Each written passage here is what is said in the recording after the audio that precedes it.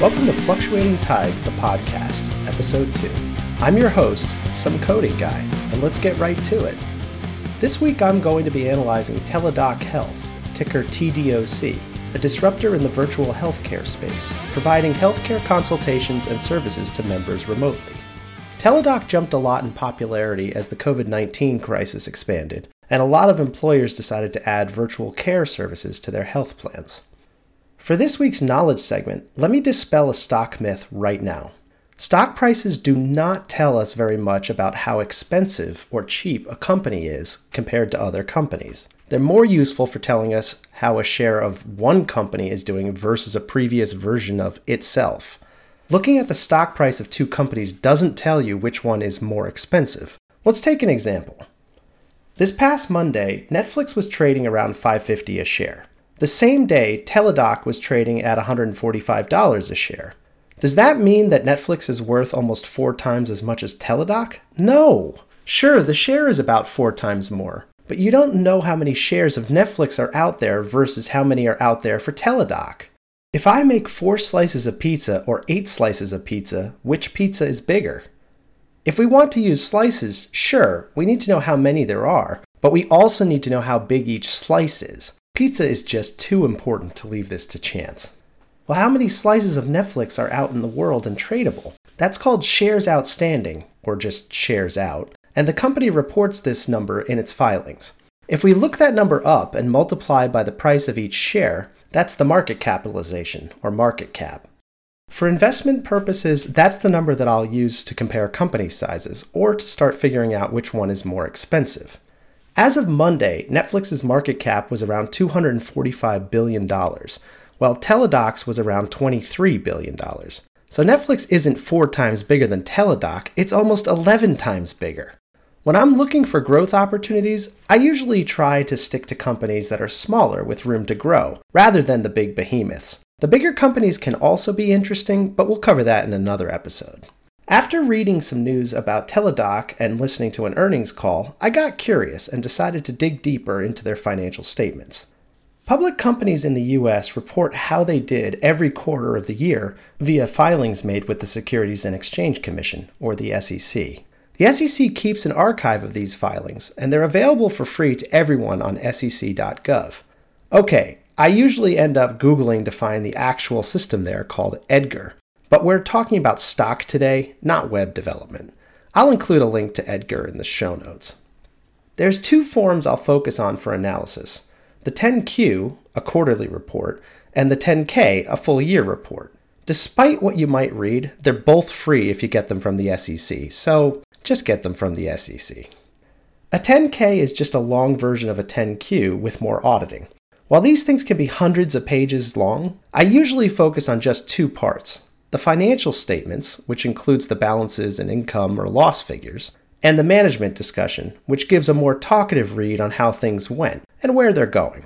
I noticed Teladoc bought a lot of companies, but acquisitions can distort the figures as the companies get fully merged, so I made a mental note to be careful with the numbers. They measure their customers by what they call clients and members. Clients are businesses that add Teladoc as a care option, while members are actual people covered by the service. That makes growth a bit lumpy, because if you sign up a company with a couple million employees, you added only 1 client, but a lot of members. That also means sales are complicated in long term, since they're not selling something simple like pizza, but a longer-term service with a sticky integration. Businesses don't just change their healthcare options every day. I imagine myself sitting in a conference room trying to sell this service to a company. What would I be saying? And that's what got me thinking about the business. Then I eyed up the financials. They have about $1 billion in the bank, costs track growth or better, and in the last 2 years they went from 27 to 52 million members. That makes sense with COVID happening over the same period, but that also may explain why growth is slower now. A lot of companies that were thinking about adding virtual care probably already signed up. The last few quarters slowed down to about 1 million members apiece, and the lack of growth probably annoyed Wall Street and may explain why the stock dropped a lot this year. A lot of my best stocks have shown up when Wall Street was annoyed, so I began looking for signs for if the business had fundamentally changed or if the stock had dropped a lot for just whatever reason. I didn't see anything obvious, so I kept going. So how is their day-to-day business doing? Sales went from $130 billion to $503 billion over the last 8 quarters, and while members are doing visits more often, they increased from 4 to 6%, the company went from making about $5 to $10 per member over the same period. Gross margin had returned to a stable 70%, which is just comparing how much money the company has to work with based on what it sold. There were a lot of stock options being cashed, but that isn't surprising when the stock had gone up so much. For faster growth, they are doing a big push on sales and marketing, but the investments have been paying off. Tech investments are up too, probably as they've seen the platform double in size and as they find more aspects of care to cover. The CEO, Jason Gorovic, looks popular on Glassdoor, and if they shut off all the growth tomorrow, they have plenty of server capacity and plenty of room to improve the service, and plenty of room to grow just with existing members. But I think the member growth slowing down is just a short-term thing due to the company signing up so much during the pandemic. I liked what I saw, so Tidal River is going to take a position in Teladoc this week. I wrote down a more detailed version of this and included the numbers I pulled from the filings on a spreadsheet, which I'll attach in the show notes. While this is a more risky stock that's seen a wild ride through most of the year, given its size and its future growth and the way it's improving the industry, I'm interested, and I'm putting my money where my mouth is. If you like the podcast and want to see more content like this get created, feel free to subscribe on your favorite podcast app or buy a photo from TidalRiverInvestments.com. Money earned on the photos gets deposited in the investment account.